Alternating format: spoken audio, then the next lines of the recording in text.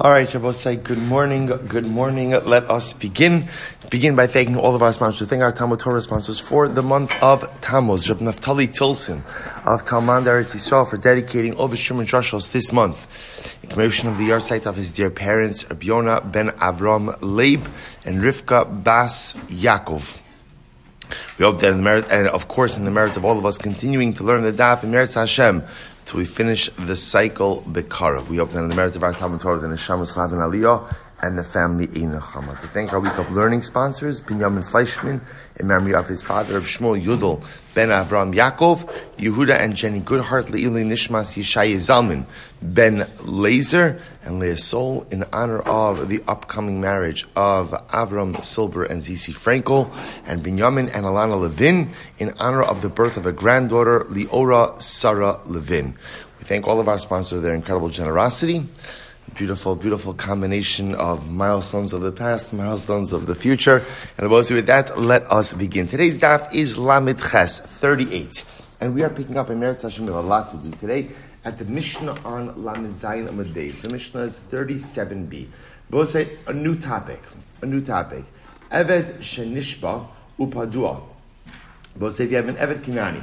So remember again, Eved Kinani is a non-Jewish servant who, upon being taken as a servant to a Jew, always, it's interesting because Eved, of course, really translates as slave. We're often reticent to use the word slave because generally slavery has such a negative connotation. But the truth is, we've seen so much throughout Shas to recognize that halacha protects the interests of the Eved Kinani, the non-Jewish slave, in such dramatic ways. So again, sometimes it just feels a little bit more comfortable to use the word servant. But this is a non-Jewish servant. So now what happens? The non-Jewish servant, the Eved Kinani, runs away. He runs away. And what happens? Upadua. And then he is redeemed. Now, both say the case over here is he is redeemed by another Jew. So let's say, for example, Eved Kinani is owned by Reuven. Eved Kinani runs away, and Shimon redeems him. So in other words, he runs away, he's taken captive by someone else, and ultimately, again, Shimon, now a second Jew, redeems him. So what's the halacha? Imlushum ben chorin, upadua. Imlushum Eved yishtabed. If he's redeemed by Shimon, Jew number 2, for the sake of servitude, then ultimately, again, he comes back to servitude. Imlushum ben chorin, if he's redeemed ultimately in order to be a free person, then ultimately, again, lo yishtabed. Then he cannot be re-enslaved. Rabbi Shmuel Yudel says, benkach yishtabed. Shmuel says, no. Regardless, once he is redeemed, by definition, he returns back to servitude. So we'll say very interesting machlokes. Tanakama essentially saying that the status of the servant is dependent on what the intent was when he was redeemed. Rabbi Shmuel Yudel saying, no. So intention is irrelevant. At the end of the day, when he is redeemed, he automatically goes back to servitude. Good. Let's analyze. Mayaskinon. What's the case, says the Gemara? Ilema lifnei yeyosh. So I'll say, if we're talking about, I will say, remember, so Reuven owns this Eved Kinani. Eved Kinani runs away. Shimon is one who's redeeming him. So I will say, the Gemara says, what's the case? And really what the case is very much dependent on the mindset of Reuven, the original master. If it's lifnei yeyosh, I will say, remember again, so what's yeyosh? Yeyosh means essentially you give up hope, right? Despair. Now, we're not talking about a state, an emotional state, right? But rather, again, a halachic state. When the Eved runs away, does Reuven have intention of getting him back or not? So if Reuven has intention, that's called lifnei yeyosh, prior to despair. If Reuven does not have intention, that's achar yeyosh. So if we're talking about that Reuven has not yet given hope of reclaiming his servants, then l'shum ben chorin amai lo yishtabed. I don't understand. So if that's supposed that if it's lifnei yeyosh, so even if Shimon, second Jew, redeems the Eved Kinani for the sake of emancipation, why wouldn't he still be a slave? The first owner has not yet had yeyosh. He hasn't given up hope of retrieving him. Ella achar yeyosh. Rather, it must be talking about a case where Reuven has already experienced yeyosh. If that's the case, if that's the case, then ultimately, even if Shimon redeems the servant for the sake of servitude, if it's after yeyosh, servant should go free. Abai says, no. The olam lifnei yeyosh, we're talking about a case of lifnei yeyosh. Therefore, again, Lushum Eved Yishtabed L'Rabo Rishon. So therefore, again, I will say, if he's redeemed, ultimately again for servitude, therefore, Halacha L'Maisi goes back to his first master. Lushum Ben Chorin Lo Yishtabed Lo L'Rabo Rishon V'Lo L'Rabo Sheni. But if Shimon redeems the Eved for the sake of emancipation, he does not return to servitude to master 1 or to master 2. Why not? L'Rabo Sheni Lo Dahalushem Ben Chorin Parke. He doesn't go, say first wide line in the bottom of Lam and Zayin and base. He doesn't go to the second master, because the second master, right, Shimon, redeemed him ultimately again for emancipatory purposes. L'Rabba Rishon Amilo Dilma Memani Velo Parki. But he doesn't go back to Rabba Rishon either. Why not? Because we'll say since it's Liachar Yeush, ultimately again, Lifnei Yeush, ultimately again the first master may not actually want to redeem him. Okay, so we'll say that's the first approach of Abaye. Reb Shimon Gamliel says, Reb Shimon Gamliel Omer, Ben Kach Ben Kach Yishtabed. Whatever, or as we'll say, the intent of Shimon when he redeems the Eved Kanani is absolutely irrelevant. Either way, this Eved is going back to servitude. Why? Kasaver kishem shemitzvah liftos es b'nei chorin, kach mitzvah liftos es ha'avodim. So I will say this is very interesting. To get into the psychology here a little bit, why would the intention of Shimon play a role in this at all? So I will say what's driving all of this is as follows. Do people feel a mandate to redeem an Eved Kanani who has been taken into captivity? Right? After all, again, I will say, on one hand, he's quasi-Jewish, right? There's like a little bit of Jewish. He's an Eved. He's an Eved to a Jew, which endows him with some Judaic identity, and certainly upon emancipation, he becomes a full-fledged Jew. On the other hand, he's not a Ben Chorin. So Reb Shimon holds that halacha l'maaseh people feel a moral mandate to go ahead and redeem even an Eved Kanani. And therefore, halacha l'maaseh will say that's why Reb Shimon in the Mishnah says, that no matter what, when you redeem this Eved Kanani, he's going back to servitude. And don't worry about it. People will still redeem him. Why? Because Reb Shimon holds the same way that there is a mitzvah of pidyon shvuyim to redeem captives by free people. Then ultimately, again, there is a mitzvah to redeem avodim kinanim, who are the property, the servants of Jews as well. Incredible. Rava says, no. Leolam le'achar yeosh. Rava chooses to set up the case of both says after yeosh. So Ruvain, the original owner, has despaired of retrieving his Eved Kanani. Ulashum Eved Yishtabed L'Rabo Sheni. And therefore, again, if the Eved is redeemed ultimately again for servitude purposes, he becomes the servant of Shimon, the guy who redeems him. We call him, we'll say, by the way, in this case, we're calling the second master, right? The first master is Ruvain. Who's the second master? In this case, the second master is Shimon, the guy who's redeeming the Eved Kanani. So therefore, again, it's after Yeosh, and therefore, again, if he's redeemed for captivity purposes, for servitude purposes, he'll go to Shimon, Lushum Ben Chorim, but if he's redeemed to be a free man, Lo Yishtabi, Lo L'Rabo Rishon, Lo L'Rabo Sheni. Then ultimately, again, he's emancipated. He's fully emancipated. L'Rabo Sheni Lo, he doesn't go to the second master. Why? The Halashum Ben Chorim Parke, because Shimon redeemed him to be a free man. L'Rabo Rishon Nami Lo, the Hala Achar Yeoshava. He won't go to the first master either. Why? Because ultimately, again, it's after Yeosh. Shabbos say, this is actually a very cohesive approach. So again, Rav is saying, the case, here's let's just frame it. Ruvain owns an Eved Kanani.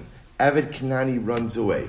Ruvain has Yeosh, right? He does not have any hope of reclaiming his Eved Kanani. Shimon comes along and redeems the Eved Kanani for what purpose? L'shum ben Chorin, for the sake of emancipation. So now when Shimon redeems him, the Eved is not going to be a servant to Shimon. Why? Because Shimon redeemed him for emancipatory purposes. He's also not going to go back to Ruvain. Why? Because it's Achar Yeosh. It's Achar Yeosh. That's the interpretation of Rav in the Mishnah.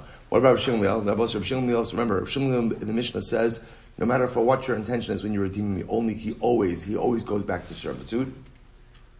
Reb Shmuel Omer ben kach yishtabein ki dechizkiya. What is Chizkiya? Say the Amr Chizkiya. Mipnei ma amru ben kach yishtabein. Why is it that according to Reb Shmuel, according to Chizkiya, no matter what the intent is of Shimon when he redeems the Eved Kanani, the Eved is always going back to servitude. Why does he say that? It is incredible. Shelo yehei kol echad ve'echad holech umafil asmo l'gayasos umafkiyo asmo miyad rabo.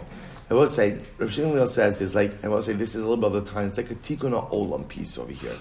So I will say, if an Eved knows that he could run away, be redeemed, and be redeemed for emancipation, then what have you just done? You've incentivized Avadim Kinanim to run away. Because then what's going to happen? Run away, right? Stay out of sight for a while. Let your first master have Yeosh. Second master will redeem you, hopefully more for emancipatory purposes, and you're free. You've created an incentive for Avadim to run away. Therefore, again, Rav Shmuel disincentivizes, Avadim running away by essentially saying no matter how you are redeemed, halacha l'maaseh, going back to servitude. Incredible. So I'll say, so just this position of Rav is kind of going to be our guiding light over here for the next little bit. And I was going to question it, but just to, so you know how we're setting up the case. Ruvain owns an Eved Kanani. Eved Kanani runs away. Ruvain has Yeosh. He gives up hope of retrieving the Eved. Shimon redeems the Eved. Ultimately, again, Shimon redeems the Eved for emancipatory purposes. In that case, Eved goes free. Why? Because again, it was Shimon's intent to set him free, and Ruvain already had Yeosh. So there's no master to go back to. That's the position of Tanakama. Rabbi Shmuel Yudel says, no. When you redeem that Eved, he always goes back to servitude. Servitude of who? Servitude of first master, because if it's not that way, then you're incentivizing Avadim to run away, because running away will be a mechanism for them to find freedom, to find emancipation. Good. So Meisvei, the Gemara is the Kasha. Amar Lahan, Rabbi Shmuel Yudel. Rabbi Shmuel Yudel says, Kashim shemitzvah liftos es b'nei chorn kach mitzvah liftos es Avadim. Rabbi Shmuel Yudel said the same way that there is a mitzvah to redeem free people, there is a mitzvah to redeem Avadim. So Bishlam la Abaye. So according to Abaye, this makes sense. The Amar Lefnei Yeosh, who says that all of this is happening before Yeosh, right? The Eved is being redeemed before Ruvain had Yeosh. Hainu de Amar Kishem. That's why the lashon is Kishem. El Rava de Amar la'achar Yeosh. But according to Rava, who says it's happening after Yeosh, Hai Kishem. What do you mean Kishem? Mishum de Chizkiyahu. As we just said before, his whole position is based on Chizkiyah. Amar l'cha Rava, Rabbi Shmuel Yudel lo havi yadi mai kami Rabbana. The reality is Rabbi Shmuel Yudel did not know the core position of the Rabbana, of the Tanakama. And therefore, this is what he was saying. Vachi kamarlu. Ilif neyeosh kamrisu hainu kashem. See, if you're setting up the case, ultimately again with neyeosh, then it'll be like this. Ila achar yeosh. If it's after yeosh, ultimately again like Chizkiah. Good. Or the Rava, damar la achar yeosh. So it's like, according to Rava, who sets up the case, which was the last position we saw, that it's after yeosh. Ul rabo sheni. Right? We'll say, so if it's according to Rava, and it's after Yeosh, so we'll say, so ultimately again, and therefore, halacha l'maisa, remember, according to Rava, if the second master, if Shimon does redeem the Eved for servitude purposes, then ultimately again, the second master, Shimon, gets to keep the Eved, right? Because first master, Ruvain already had Yeosh. Here's the Shaila Rabbi say, Rabbi Shini Liman Kanile. We'll say, who is Shimon acquiring the Eved from? To which the Gemara says, Shabai. So ultimately, from the captors, Shabai Gufei Mikanile, but do the captors themselves actually acquire the Eved? In Kanile Maisi Yadav. Yes, they acquire the Eved, I will say, not as much that the captors acquire the guf of the Eved, but rather the captors acquire ultimately, again, the earning powers, right? The Maisi Adayim, the earnings, the production, what the Eved produces. So here's what's interesting. One Gentile cannot own the body of another Gentile. But what could happen over here is one Gentile could own the earning capacity, the Maisei Adayim, the earnings, the product that he produces. How do we know that? Shneamar v'gam b'bnei toshavim hagarim imachem mehem tiknu. Pasuk says, we'll say, speaking about the idea, we'll say, we're going to see the idea that from the Torah perspective, the Torah would rather that a Jew possesses an Eved Kanani than an Eved Ivri. That's what we would prefer. That's what we prefer. So the Pasuk says, therefore, from amongst the Gentiles that you live, from amongst the Gentiles you live among, so mehem tiknu, acquire from them. Atem kone mehem, so we'll say, you could acquire them, top of Lameches, velohem kone mikem. But I will say, ultimately, again, a Gentile cannot own a Jew. A Gentile cannot own a Jew, right? So a Jew could own an Eved Kanani, but ultimately, again, a Gentile cannot own a Jew. Now, obviously, where do these halachas take effect? Right? These halachas take effect in a Jewish-governed society. So therefore, again, the Jewish-governed society, so a Jew could own an Eved Kanani.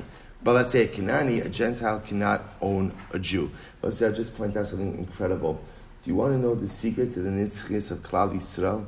Why is it that we're here? Why is it that we're here today? After thousands of years of persecution. Right? You want to say, even have to go back to 1,000 years of persecution. They're just the tragic events that unfolded in Eretz Yisrael, right outside of Eli. Right? How is it that Klal Yisrael is not broken from all of these events throughout thousands of years of persecution? And I will say the answer is because no one could ever own the Jew. That's really what it comes down to.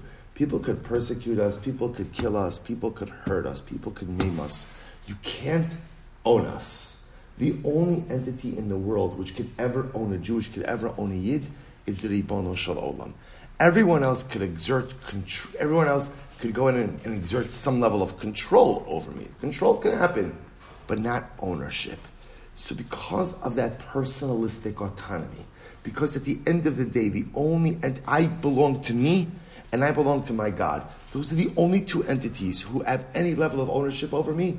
There's an inner freedom, and that inner freedom manifests itself in the constant and consistent survival of Klal Yisrael. I would say, remember again, you look what's happening in Eretz Yisrael right now. I would say, all right, they call it the settlement movement, but it is like a phrase that is so profound that every single time, as you see this, what happens every single time someone is killed, so what's the response? Building. There's a phrase, Bevinyana tenachamena. We will be consoled through building. We'll be consoled. In other words, you take something from us, we'll just create more. Bevinyana tenachamena. You take something from us, we'll build more. Where does that freedom of spirit come from? Right? I was going to say, by the rest of the world, often you kill us, we'll kill you back.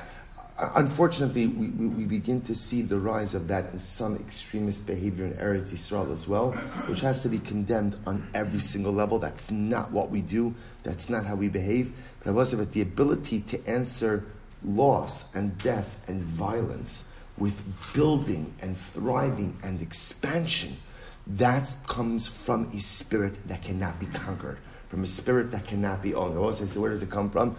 The source for that is Gittin Lamed Ches Samad Aleph. Gittin, the first two words on the line. V'lo heim konim mikem. No one could own us. No one could own us. Incredible. V'lo heim konim zeh mizeh. We'll say, and again in non-Jews, right? They also can't go ahead and own each other. Yachol lo yiknu zeh zeh. So we'll say ultimately again. So I'm sorry. V'lo heim konim zeh mizeh. Yachol lo yiknu zeh zeh. So yachol lo yiknu zeh zeh. Ha'amrit lo heim konim zeh mizeh. We just said before. What do you mean? They can't acquire each other. Hachi kamar. V'lo heim konim zeh mizeh legufo. Or as well say, one akum cannot own the body of another akum, a guf. So the Gemara says, Yachol lo yiknu zeh zeh l'maisei yadav. You might have thought that maybe they can't own the earnings of one another as well. Amrit kavachomer. So that's kavachomer. Ovid kochavim Yisrael kona. Right? So ultimately again, so I'll say, Yisrael could acquire an ovid kochavim. Now we'll say, that's a kinyan haguf. Right? Kinyan haguf means literally physical autonomy. Ovid kochavim lakoshkin. So we'll say ultimately again, if a Jew could own an ovid kochavim, so bepashtos an ovid kochavim could own another ovid kochavim. Beina hanim mili bekaspa. That's only true by kasef. Aval bechazaka lo, but not by chazak, but not with chazaka, proprietary act. Amra Papa, 1 second. Ammon uMoav tiaru b'sichon. So we'll say here's what's interesting. Look at the nations of Ammon and Moab, which were overrun by Sichon. Right? I will say Sichon conquered Ammon and Moab. So you see the ability for one akum to overcome another akum. I will say, take a look at Rashi for just a moment. Ammon and Moab tiharu b'sichon. Amma ovid kochavim konem mechaveru karka b'chazaka. So I will say, so again, you see from here that one akum can conquer another akum b'chazaka. Ashkechan ovid kochavim. So the Ashkechan ovid kochavim Yisrael min Nalan dichsiv vayish mimenu shevi. So I will say there is the ability ultimately, as one of it quotes the pasuk vayish mimenu shevi, talked about one of the wars that Klal Yisrael waged in the Midbar, where a Jew was taken captive. So the fact that a Jew ultimately again was taken captive ultimately indicates to us that there could be some level of ownership of, or some level of autonomy of a non-Jew over a Jew. But Rabbi said, but it's not a kinyan aguf. It's not a kinyan aguf. Ultimately, again, it's a kinyan kesef, or we'll call it, it's a power over earnings. So I will say, so the idea over here, the Gemara is pointing out, just to fit this back in, the Gemara is trying to figure out, so right, we have this construct, for example, we have this construct where Ruvain, the original owner of the Eved Kanani, went ahead and had Yesh, right? The Eved Kanani runs away, Ruvain has Yesh, Shimon redeems him for servitude purposes. So I will say, what's the halacha? Shimon acquires him. So the Gemara just says, who is Shimon acquiring him from? To which the answer is, who is he acquiring him from? The captors. But could one Gentile acquire another Gentile? And the answer is yes. The answer is yes. Perhaps not in a kinyan haguf capacity, but certainly in an earnings capacity. Although the Gemara does give other examples, let's say by sichon, where there could even be an acquisition by chazaka. Okay, fine. Supposed to listen to this. If an Eved runs away from jail, so we'll say in this case over here, you have an Eved Kinani who was emancipated. Who was incarcerated. He runs away from jail. So we'll say, what's the halacha? So ultimately, again, he goes free. He's emancipated. We'll say not only that, we force the master to go ahead and write a get shikra, right? Write a document of emancipation. So we'll say now, what's the point of that? Rashi says over here, in order to allow him to get married. Right? So an Eved runs away, right? So we'll say, so it's three steps. Ruvain owns an Eved Kinani. Eved Kinani is incarcerated. Eved Kinani runs away from incarceration. So what's the halacha? Upon running away from incarceration, he is free, and we force the master to give him a get shikra. Incredible. So it's not Rabbi Shmuel Yudel says, no, ben kach ishtabed. So Rabbi say, this is the same Rabbi Shmuel Yudel over and over and over. And you see what Rabbi Shmuel Yudel is concerned about is creating a system where avadim just keep running away with the hope to gain their emancipation. So I will say, so the Gemara says, Rabbi Shmuel Yudel says, therefore, no, even if he runs away from jail, ultimately, again, he's still an Eved.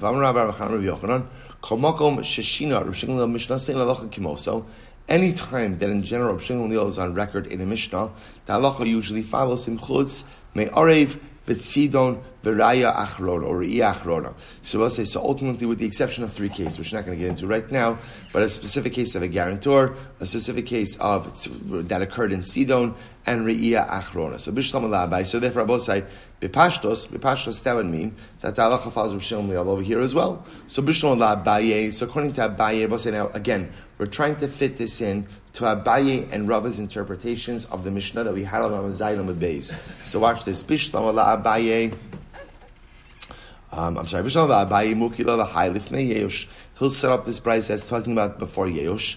I should say our Mishnah as lifnei yeyosh. And ultimately, again, behind the braysa la'achar yeyosh. The Rava da Amar the achar yeyosh kasha Rabbi Yochanan.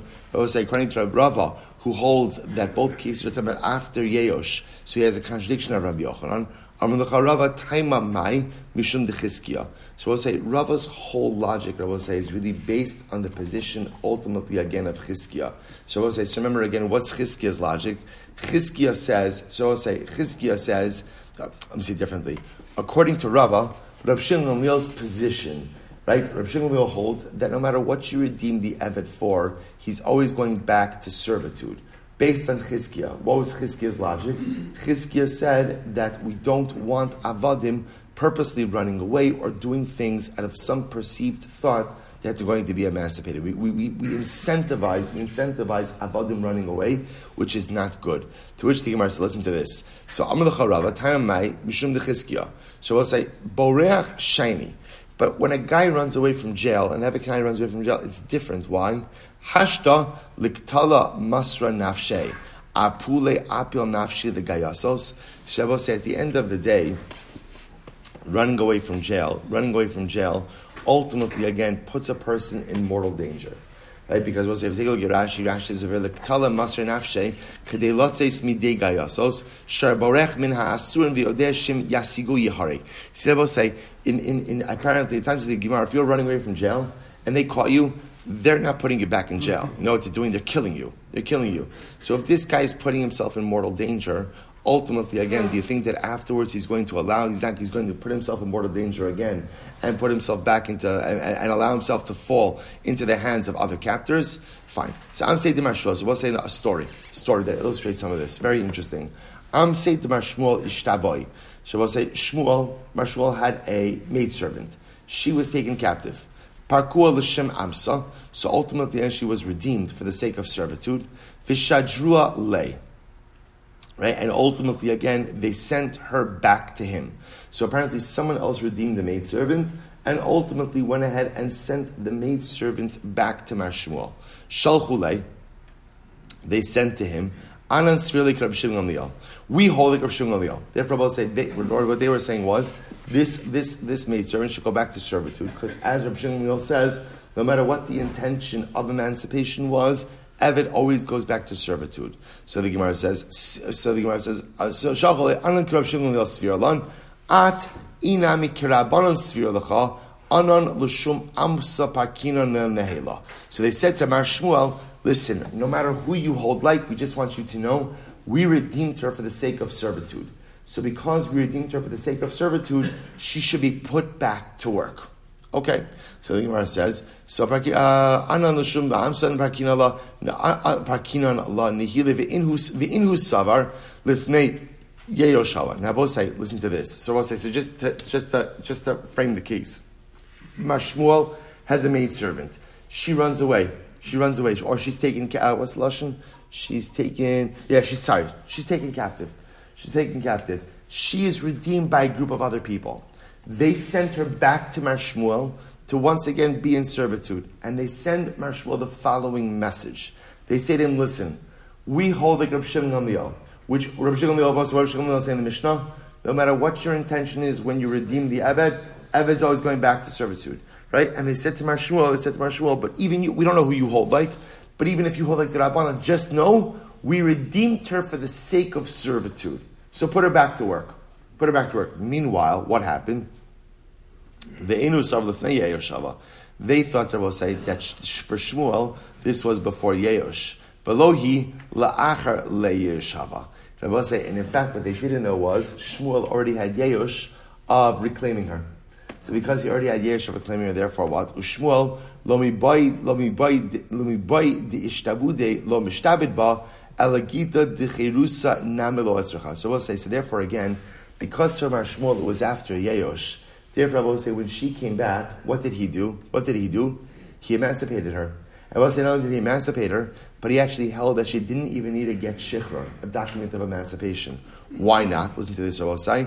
The Gemara says, Shmuel l'tamei Amar Shmuel, hamafkir avdo yatsa lecheirus ve'eno tzarech get shichra. Because Shmuel is of the opinion that halacha l'maisa, when one is mafkir, one is hefker, right? One makes their evet hefker, the evet ownerless, the evet goes free and doesn't require a get shichar. Now, Bosai, remember again, Yeosh is effectively making an item hefker, right? When you despair of ever reclaiming something, essentially what you do is you make it ownerless. Shene'emar v'chol evet ish miknas kasev. So Bosai, Pasuk says, any evet ish v'lo evet isha. Ela eved sheyesh lo rishus rabo alav karoi eved. Eved she'in lo rishus rabo alav in karoi eved. It is only a servant, Rabosai, whose master has control over him. That's called an eved. But once someone doesn't have control over you, you are no longer an eved. No longer an eved. So Rabosai, so this is really, if you think about it, this is a great case which helps to illustrate the nature of this machlokas. So just one more time, let's just look at this once more, because this makes the Mishnah come alive. So understand what's happened over here. So Shmuel has a maidservant taken captive. Another party, it was a group over here, redeemed the maidservant, sent her back to Shmuel. And they sent her back to Shmuel with the following message. We, the group number 2, we hold like Rabbi Shimon Gamliel. What does Rabbi Shimon Gamliel say? Anytime you redeem an eved, what happens? Go back to servitude. Why is that? Let's go with the idea of Chizkiah, because Rabbi Shimon Gamliel says we want to disincentivize, so Avadim running away, thinking that they're going to find some form of emancipation. But they send to Shmuel, we don't know what you hold. But even if you hold like the Rabbanan Mishnah, so what did the Rabbanan Mishnah say? The Rabbanan Mishnah made it sound like it depends why the second party is redeeming the Eved. Redeeming for servitude, redeeming for emancipation. we redeemed her for the sake of servitude. Therefore, she should be back in your service. Maidservant gets back to Shmuel. What does Shmuel say to the maidservant? What does he say to her? You're free to go. Why? Because for Shmuel, he had already had Yeyosh. He had already given up hope of reclaiming her. And I will say, not only that, so therefore again, he holds like the Rabbanon, it's Achar Yeyosh. Therefore she goes free. Not only that, she doesn't need to get shikhr. She doesn't need a document of emancipation. Why? Because Yeyosh effectively makes an Eved Hefker, and Shmuel holds that once an Eved becomes Hefker, no need for get shikhr. So fast, just an excellent illustrative story. Great job, Gemara. Let's go back to this. Says the Gemara. Am say Rabbi Abba Bar Zutra. We'll say another story. So what happens? There was a maidservant. It was a maidservant of Rabbi Abba Bar Zutra. Ishtaboy. So same idea. Maidservant of Rabbi Abba was taken captive. Parka hahu tamudah. So there was a Talmudoin who went ahead, a Talmudah who redeemed her. L'shum isisa. Now watch this, an interesting case. He redeemed her for the sake of marrying her. Okay? So shalchu lididei iyeyos abdus shadal gita de charusa. So they sent ultimately a message to Rabbi Abba. Listen, if you're happy with this course of action, do me a favor, send her a get shikhr. Send her a get shikhr. This way she's fully emancipated. She can marry. So the Gemara says, "Hey, Chidami, what's the case? Idem matzu parkila lama lagita de chirusa." Ultimately, again, if ultimately again there's the ability to redeem her, then Allah Chabayis, why does she need a get shikhr?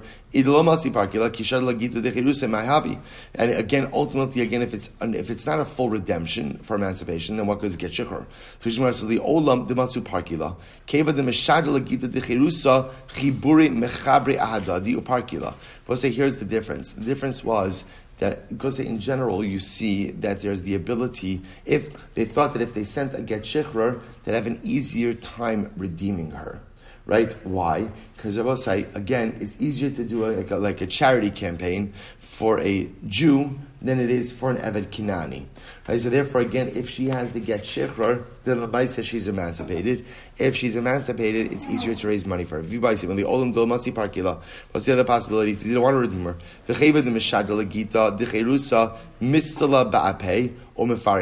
So Rabbi say could very well be that in fact this Talmudai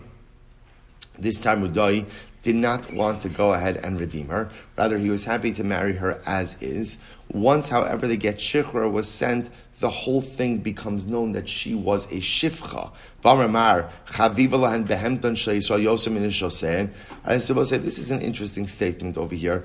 But Mar said that an akum prefers the Jew, the animal of a Jew, to his own wife. And I will say that's speaking to the general immorality of an akum.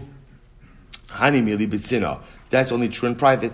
Aval befarhesya zilu b'hu milsa. But publicly, ultimately, again, it would be embarrassing. So I will say what's interesting is as follows.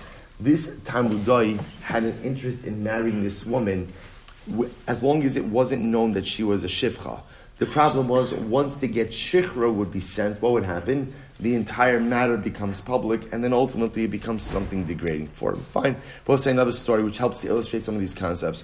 Hahi amse dahab pumpadisa davakara dahava kama abdebe in shi usura. So we'll say a very interesting case. There was a maidservant in Pumpadisa who was an immoral woman and was engaging in immoral acts with Jewish men. Okay, so we'll say now watch this. Amar Abaye, so Abaye says, Ilavdam Rav Yehuda Shmuel, kol meshachrer avdo over ba'asei hava kaifina le'lemara. So it's because of lagite de charusa. So we'll say now, watch what's happening over here. So you have this maidservant, right? She's owned by Ruvain. She's immoral and engaging in immoral acts with Jewish men. So what happens? So we'll say, now, here's what's interesting. In this case, so Abaye comes along and says, what I would like to be able to do is emancipate her. Why? Because if she become emancipated, then what Rabbi says, she can get married. And if she gets married, she has a husband who's going to take care of her and help her to avoid this type of behavior. In other words, the assumption is the reason why she's engaging in this immorality is because she's not tethered to any type of relationship. So emancipate her, let her get married, and hopefully again she'll correct her immoral ways. So the Gemara says, so Abaye says, I would force the master to emancipate her, were it not for the fact that Shmuel said, whoever emancipates his Eved Kenani is in violation of a positive commandment. We'll say, what's the positive commandment? The pasuk says, "Li'olam bahem ta'avodu."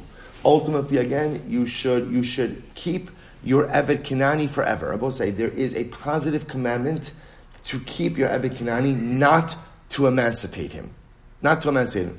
But we'll say the Sefer HaChinuch says why. Why is there mitzvahs asay to not emancipate your Eved Kenani? And the Sefer HaChinuch is amazing. He says because HaKadosh Baruch Hu would rather that the menial labor be performed by an akum and not be performed by Jews. Right? That's it. It's als kavod Yisrael. Right? Honor for the Jewish people. That let there be a menial workforce of non-Jews, ultimately again, who do the work instead of Jews. That's the logic. So therefore Abaye says, I would force the master. Normally I would force the master to emancipate her, except for the fact that there's an assay that you're not allowed to do this. To which the Gemara says as follows. So the Gemara says, because of I'm sorry, I just lost the place. Have a card there, good. Because of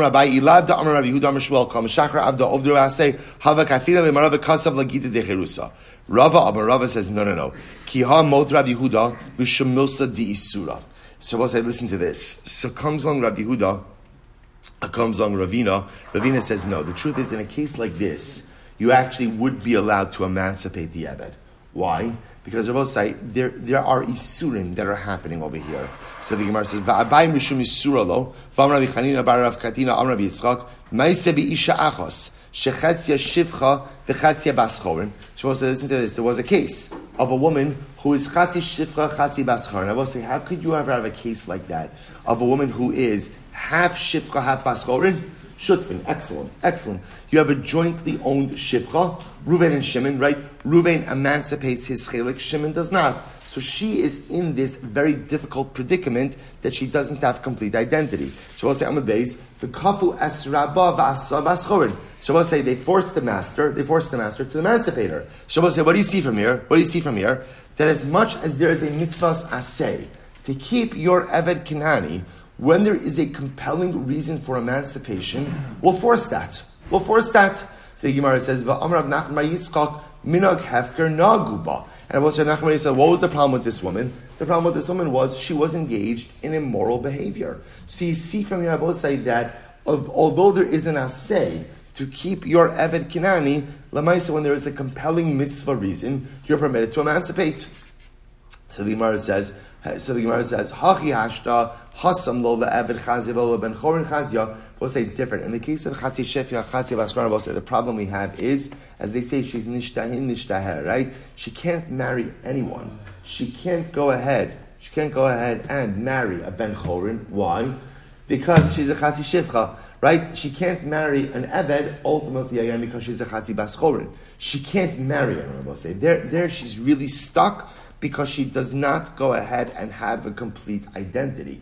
However, again, Hacha, Efshar demiyachid la la'avdei uminter la. I will say in the case ultimately that we said before, I will say, right, the case of the shivcha who was engaging in immoral behavior with Jews, I will say there is the ability to kind of enter her into a solid monogamous relationship with who? With another Eved. In other words, I will say, the Gemara is suggesting over here is there is another remedy over here. Besides emancipation, right? So in other words, when the only remedy ultimately is emancipation, right? It's an eirachinami for a mitzvah purpose, we'll do that. But when there is another remedy, then we'll take emancipation off the table. Incredible. So Gufa, Amr Yehuda Shmuel, call him a shachar avda. I will say, by the way, what's interesting is you see from this Gemara, just al derech hashkaf, what do you see from this Gemara? The worst thing in life is to have identity ambiguity, right? When you don't know who you are, it is almost impossible to navigate yourself forward, right? We'll say the worst state to be in is chatzi eved, chatzi ben chorin, right? Who am I, right? Am I an eved, am I ben chorin? And we'll say, what's the problem? When you have identity ambiguity and you don't know who you are, you cannot navigate forward. You're stuck. I'll say, it's so true. As a metaphor in life, let's say, I could be doing things wrong. Most of us are doing things wrong on a daily basis. But if I know who I am, and I know where I need to get to, and I know what I have to accomplish, I know what I have to fix, I'll get there. Masha'in kain, if I have identity ambiguity, and I don't know who I am, I'm a chatzi eved, I'm a chatzi ben chored, I'm a chatzi this, I'm a chatzi that. Right? So we'll say that the problem is, I can't really advance my personalistic agenda, because since I don't have clarity of identity, I also don't have clarity of vision. Such an incredible yisod. So we'll say, here's what's interesting. If somebody were to ask you, is it better to be a chatzi eved, chatzi ben chored, or to be an eved? So we'll say, before today's daf, I would have said, of course, chatzi eved, chatzi ben chored, because at least you're quasi ben chored. Not true. Better to be an eved. But why? I was saying, because at least as an eved, I know who I am, I know where I'm going, and ultimately, even if my goal is to become a ben chorin, right? Ultimately, I know what I have to get to.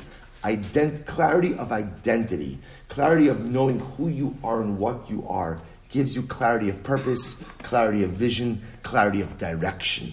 Masha'in kain, when there's identity ambiguity, I don't know who I am, then ultimately, again, you spend your life spinning your wheels in the mud of life, unable to fully advance your personalistic agenda. Incredible yisod. Let's go back there. So Gufa, Amr Yehuda Shmuel, called Meshachar Avdo over Ba'aseh. But as you saw before, anyone who emancipates his eved, is in violation of a positive commandment. Shneimar li'olam bahem ta'avodu. The pasuk says you should go ahead and keep your eved forever. May say 1 second. My said Rabbi Eliezer shenichas veisachnes lo matza asara v'shichrar avdo v'shlimu la'asara. So we'll say, now listen to this. So we'll say there was a story of Rabbi Eliezer who walked into shul, and what happened? He walked in with his eved Kinani, and there were only 9 people. It wasn't a minyan. What did Rabbi Eliezer do? So we'll say Rabbi Eliezer emancipated his eved, made him the 10th guy, and ultimately they had the minyan. Now, you know what the end of the story is? He left during Kedusha, right? The Eved, right? I'm a regular Jew, so I'm getting out of here early, right? In other words, all right, I'm not staying till the end of this. When he was an Eved Kenani, he was staying the whole time, right? Now that he's a Jew, he's packing up from there as soon as he can. Right? So I'll say, Solamaisa, what happens? See, you see, what do you see from here? You see from here a case where Halacha Lamaisa, he emancipated the Eved. So, I don't say you. Somebody there's a mitzvah to say that you can't emancipate the Eved, to which the Gemara says, mitzvah shiny. A mitzvah is different. Shabbos says, so what you begin to see, by the way, is that halacha l'maisa, there is a mitzvah, I say a positive commandment, to keep your Eved Kenani and to not emancipate him. But what you begin to see is when there are compelling reasons or a need for emancipation, either ultimately again for a mitzvah purpose, or Abosai, in the case of Chatzi Eved, Chatzi Ben Chorin, we do force the remain. It's actually Machlokes Beisham and Beis Hillel, but we pass on Beis Hillel that we do force the master to emancipate the remaining Eved piece because he's stuck. So when there is a compelling reason for emancipation, we'll force that as well. Incredible. Let's finish up. Tanrab, so the Gemara goes weiter. Tanrab Banan, Leolam Bahem Tavo, the Rishus. So ultimately, again, Pasuk says you shall go ahead and enslave them forever. Rishus Rabbi Shmuel says it's optional. It's not obligatory. Torah is giving you maybe like an Eitz Tova. This is a good idea, but it's not obligatory. Rabbi Kiva says Chova. Rabbi Kiva says no, it's absolutely obligatory. I have a Dilma Rabbi Eliezer Shavalo Kimandam Rishus. Shabbos said, going back to the previous story where Rabbi Eliezer emancipated his Eved in order to go out and make the minyan. So maybe he holds like the opinion that says the Olam Bahem Tavod was not an obligation, but rather it's a Rishus. To which the Gemara says, Lo Sagadai the Sanya Behedja Rabbi Eliezer Omer Chova. So what Rabbi Eliezer himself is on record as saying Chova, that ultimately, again, there is an obligation to keep your Eved Kenani and not to emancipate him, unless, of course, there's some type of acute need. Both an incredible Gemara. Amar Rabba, Bahani Tlas Mili, Nachsi Balabatim Minichseon. They both say, pay close attention to this Gemara, very profound Gemara. There are 3 reasons for which a balabas, right, one of us, loses their property. Literally again, plus mili nachsi balabat minichsein. Say literally translated means for 3 purposes, a balabas will take leave of his property. Say, what does it mean to take leave of your property? It means to lose it. What are the 3 reasons why people lose their property? Number 1, the mafki avdayu lechirusa. Ultimately, again, I will say they go ahead. Number 1 reason is because they emancipate their slaves. They emancipate their Gentile slaves. Number 2, the Sairi Nichsaya B'Shabsa. They go out to look at their properties on Shabbos. And number 3, the Kavi Seudasaya B'Shabsa B'Idan B'Midrasha. They go home to have their meal during the drasha. Listen to that one very carefully. Listen to that, I will say. They go to make Kiddush during the drasha. Right? And I will say, now, okay, so let's talk about this for just a little bit. Did I mention they go to make Kiddush during the drasha? Right? So I'll say that is one of the reasons why a balabas loses his money, loses his property. And I will say, now, what's the pshat with this? First of all, let's just finish the rest of the story. There were 2 families in Yerushalayim. Achas kavas suudasa b'shabsa. So I will say one of them established him, and I will say, now literally what it means is, so just seriously, on Shabbos, the Rav used to give a drasha, used to give a shir, or somebody gave a shir. So I will say, remember, for Balabatim, Shabbos was often the time when they were learning, because during the week they were working. So I will say, so don't go out to eat, don't go out to drink, don't schedule Shabbos Suda when it's the shir. You have the rest of Shabbos to eat and drink, don't do it during the drasha. So the Gemara tells the story of two families in Yerushalayim. One went ahead and achas kavas udas b'shabsa. Shabbos is interesting. So one of them purposely went out to eat, made their meal during the drasha. The achas kavas udas be'erev Shabbos. I will say, interestingly enough, one of them, although well-meaning, decided to schedule their primary meal for Friday night, Shabbos night, to save their time ultimately again for Shabbos day. Shabbos say, remember, the halacha is the primary su'uda of Shabbos is Shabbos day, not Shabbos night. Their mistake was they made their primary su'uda Shabbos night and not Shabbos day. Shabbos say the primary mitzvah of Oneg Shabbos is by day and not by night. Obviously, you have an obligation to have a su'uda at night. But we know this in halacha, right? If you have, let's say, a delicacy, right? When should you use it? The ideal is to save it for day and not to use it at night, right? L'maisa again, because the primary mitzvah of Oneg. So 2 families both made an interesting mistake, right? So first family made the mistake of scheduling their meal during the drasha. Second family, in an effort to get to the drasha, scheduled the primary meal for Shabbos night as opposed to Shabbos day, and they made a mistake. And I will say, what happened? Ushtehen ne'ekru. And ultimately, I will say, both ultimately, again, were uprooted from their property. Both are uprooted from their property. Rashi says over here, Rashi says, "Bi'idan be'midrasha kishachacham dorish drasha shel rabim b'Shabbos then yoshem b'suuda favlam lahaktim o la'acher." I will say, don't go out to eat and drink during the drasha, right? In other words, have your suuda either earlier, have your suuda either later, but l'maisa, don't go ahead and miss Torah for the sake of eating and drinking. Next Rashi be'erev Shabbos, b'leilei Shabbos ve'im kan kavod Shabbos t'kaim alon kavod yom kodem lekavod laila. We'll say the kavod of the daytime of Shabbos takes precedence over the kavod of nighttime Shabbos. Ve'hem hayu miskavnin b'shil bidl beis hamedrash. Shabbos says, so again, they had good intent. The second family had good intentions. They moved the primary meal to Friday night so that it would not conflict with the drush on Shabbos day. But that's a mistake as well. And as a result, both of these families lost their property. I will say very quickly, what's the pshat of these 3 things? In other words, whenever we see something that's in Chazal, if you violate 3 things, you go ahead and you lose your property. So I will say again, emancipate your avadim, go out and see your property on Shabbos, and and eat during the drasha. Eat and drink during the drasha. Shabbos say, what's the pshat? What's the common denominator? Shabbos say, the Ger Rebbe, the Beis Yisrael, says something amazing. He comments on the first of these. He says, what does it mean? He says, what does it mean ultimately? The mafki avdaihu l'cherusa. Shabbos say, we're translating it as, you emancipate your eved.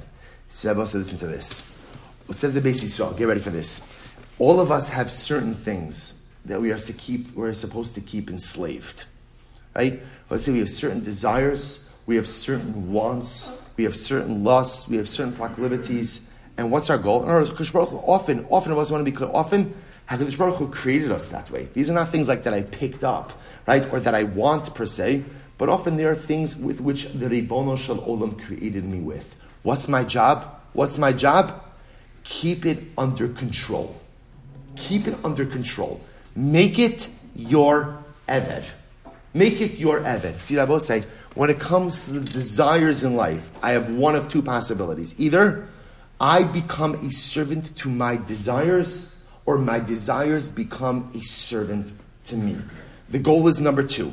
Make your taivas, make your desires your servant. Shabbat say, what is Gemara talking about over here? What I was talking about over here, an individual, demafki avdayu l'cherusa. I will say, who's a guy who's mafki avdayu l'cherusa? I've set my avodim free, which means I allow my desires and my wants to rule me. I've emancipated them. Whatever I feel like doing, I do. There's no checks, there's no balances, there's no stopping, there's nothing. My avodim, the things I should keep under control, I've set them free. In other words, Rabbi saying, I live without boundaries. Now Rabbi says the Beis Yisrael, that's the rest of the list as well. What's the Sayin Chsai b'Shabsa? Right? Guy goes to see his property on Shabbos. What's say? Have a whole week to work. You have a whole week to work. You have 6 days to focus on work. 6 days. One day, the Ribono Shel Olam says, keep it in check. One day, HaKadosh Baruch Hu says, don't engage in business. Don't do it. Don't look at it. Don't study it. Don't think about it. Move it away. In other words, create a boundary. Create a boundary. Now, let's say, what's the third thing? People who go out to eat and drink during the drasha, right? Let's say, you have a whole Shabbos to eat and drink. And by the way, not only that, it's a mitzvah. It's a mitzvah. So during the time of the drasha, you can't keep it under control. During that little bit of time, a person's unable to restrain themselves. So the common denominator, Rabbi say, is that halacha l'maisa, this person lacks restraint. He's freeing his avadim, the things that he should keep enslaved, he's letting them go. Right? 1 day a week, a person should control themselves, exercise self-restraint. We've learned in Piagetz, exercise self-restraint, and don't engage in business. You can't do that. Whole Shabbos you have to eat and drink. For whatever the amount of time is for the drasha, long drasha, short drasha, whatever it is, don't eat and drink. Can't do that. Can't do that. So we'll say, so what happens? So we'll say, so what does the Gemara say? When a person doesn't have self-restraint, you know what that means? They can't hold on to things. Right? They can't hold themselves back.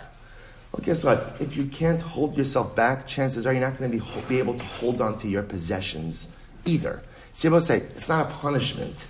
It's a cause and effect. It's cause and effect.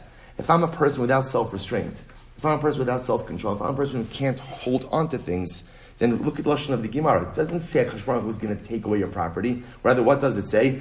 Tzlas mili, behani tasli, nachsi balabat min chseyon. So ultimately, balabatim are separated. They're going to walk away from their property. Nachsi means they're going to be removed. So we'll say, because when you don't have self-control, you can't hold yourself back. You can't hold on to things. You can't keep things in. You can't keep things in control. So over time, that midah is just going to have an impact on your possessions as well. The power, Rabbi say, of being people who are in control of their avodim, who are in control of their profession, who are in control of their bodily taivas. So we'll say, that's it. Life is all about the ability to exercise restraint and to know that everything has its time and everything has its place. Work on that midah of self-restraint and a person will be successful, not just in the realm of the spiritual, but in the realm of the material as well. Let's go a little bit weiter.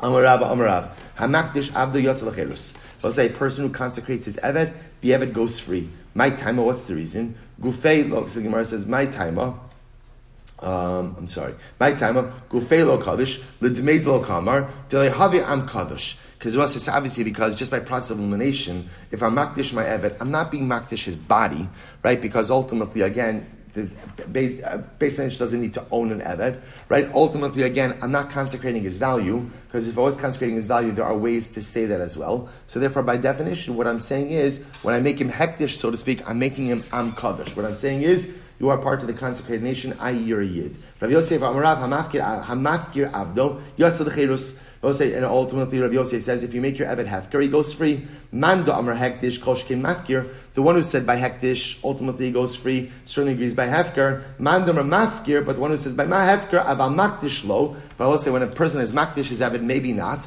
Ultimately, dilma lidmei ka'amar. Because maybe ultimately, also, what am I saying when I'm makdish my eved? Maybe I'm not emancipating him, but maybe ultimately I'm actually going ahead and pledging his value to the Beis HaMikdash. So I will say, so ultimately, again, halacha l'maisa, that's really how we pass him. So if you're mafkir your eved, by the way, he does go free. If you're makdish your eved, we assume that ultimately what you're doing is you're being makdish. Zayir, we'll stop over here for today. Shkoyach. What a daf. What a daf. All right, Chevra on Zoom. Have a great day, everyone. We're there, good Erev Shabbos, an incredible schus to be able to learn with all of you. Can I ask my yesterday's out for a second? Can you ask? My yesterday's out. Sure. Yasom and Prizbol. So I assume that's like a minor Yasom? Yeah. Okay. Correct. Like, Correct. Is that just, so like, it's not Yasom. So No, correct. Only minors we assume are not conversant, like in the affairs of the estate. okay. Dr. Glenstein.